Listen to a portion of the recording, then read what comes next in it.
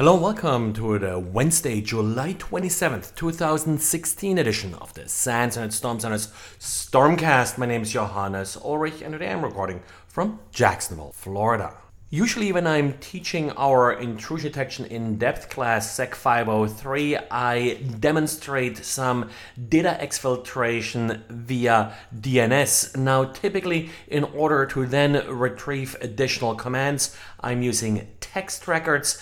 That's what most people do in a case like this. But of course, the problem with text records is that they're not all that usual and are a bit more noisy than it could be. Well, last time when I demoed the script, I sort of got the idea that I could also do that via quad A records instead of text records. Quad A records return IPv6 addresses. Of course, there I have 16 bytes of hexadecimal data that can then easily be converted back into a shell script on the receiving end. So today I wrote up a little diary around this with scripts that allow you to upload a script into a DNS server as quad A records and then to retrieve it from the compromised host, again using shell tools like dig, and then convert the hexadecimal output into the shell command that in turn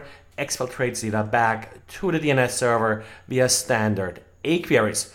Pretty neat script, so if you need it for a pen test or so, let me know how it works for you. From a defensive point of view, of course, just like any covert channel, you do want to look at anomalies like why is a certain server looking up so many DNS records that should raise an alert.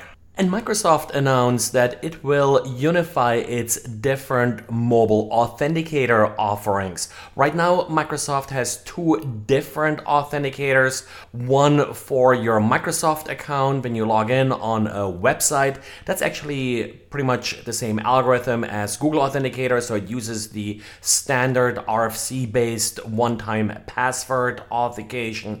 And then it has a second authenticator for Azure Active Directory.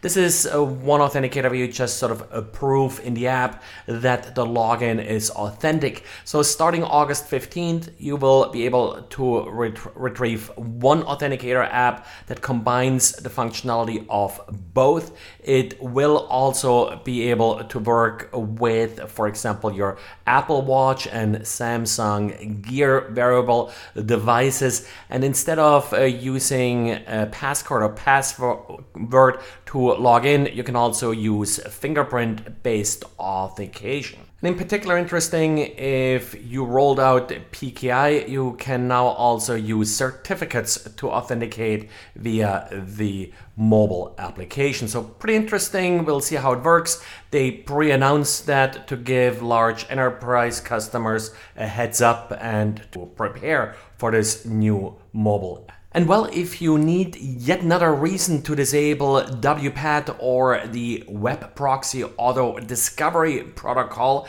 there is a new method now that can be used by a malicious DHCP server to advertise a proxy that then leaks HTTPS URLs that a user accesses. Essentially, via DHCP, you can set a proxy server and also specify which URLs are being sent to the proxy.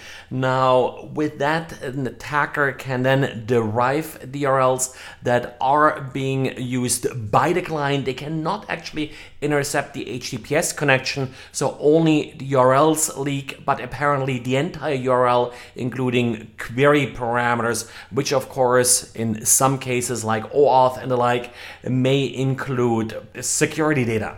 And it has been known for a while now that it's possible for a Tor router to intercept traffic to hidden services hosted within Tor. Well, these services essentially take advantage of the hidden services directories that essentially do organize the routing to these services. Now, typically because the service itself is hosted within Tor. Traffic to the service should always come from Tor itself. But if one of these malicious routers does intercept the traffic would then originate from that malicious router directly. A team of researchers at Northeastern University now came up with a little honeypot. They call it honey onions, which are essentially Tor services that are listed within the hidden services directories, and then they're using these services to detect whether or not someone in the Tor network is playing with these directories. They ran the experiment for 72 days and uncovered 110 snooping relays, as they call them.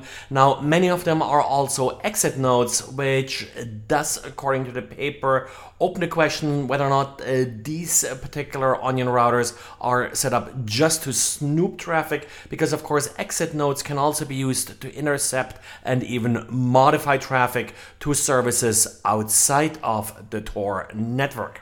Well, and that's it for today, so thanks again for listening and talk to you again tomorrow. Bye.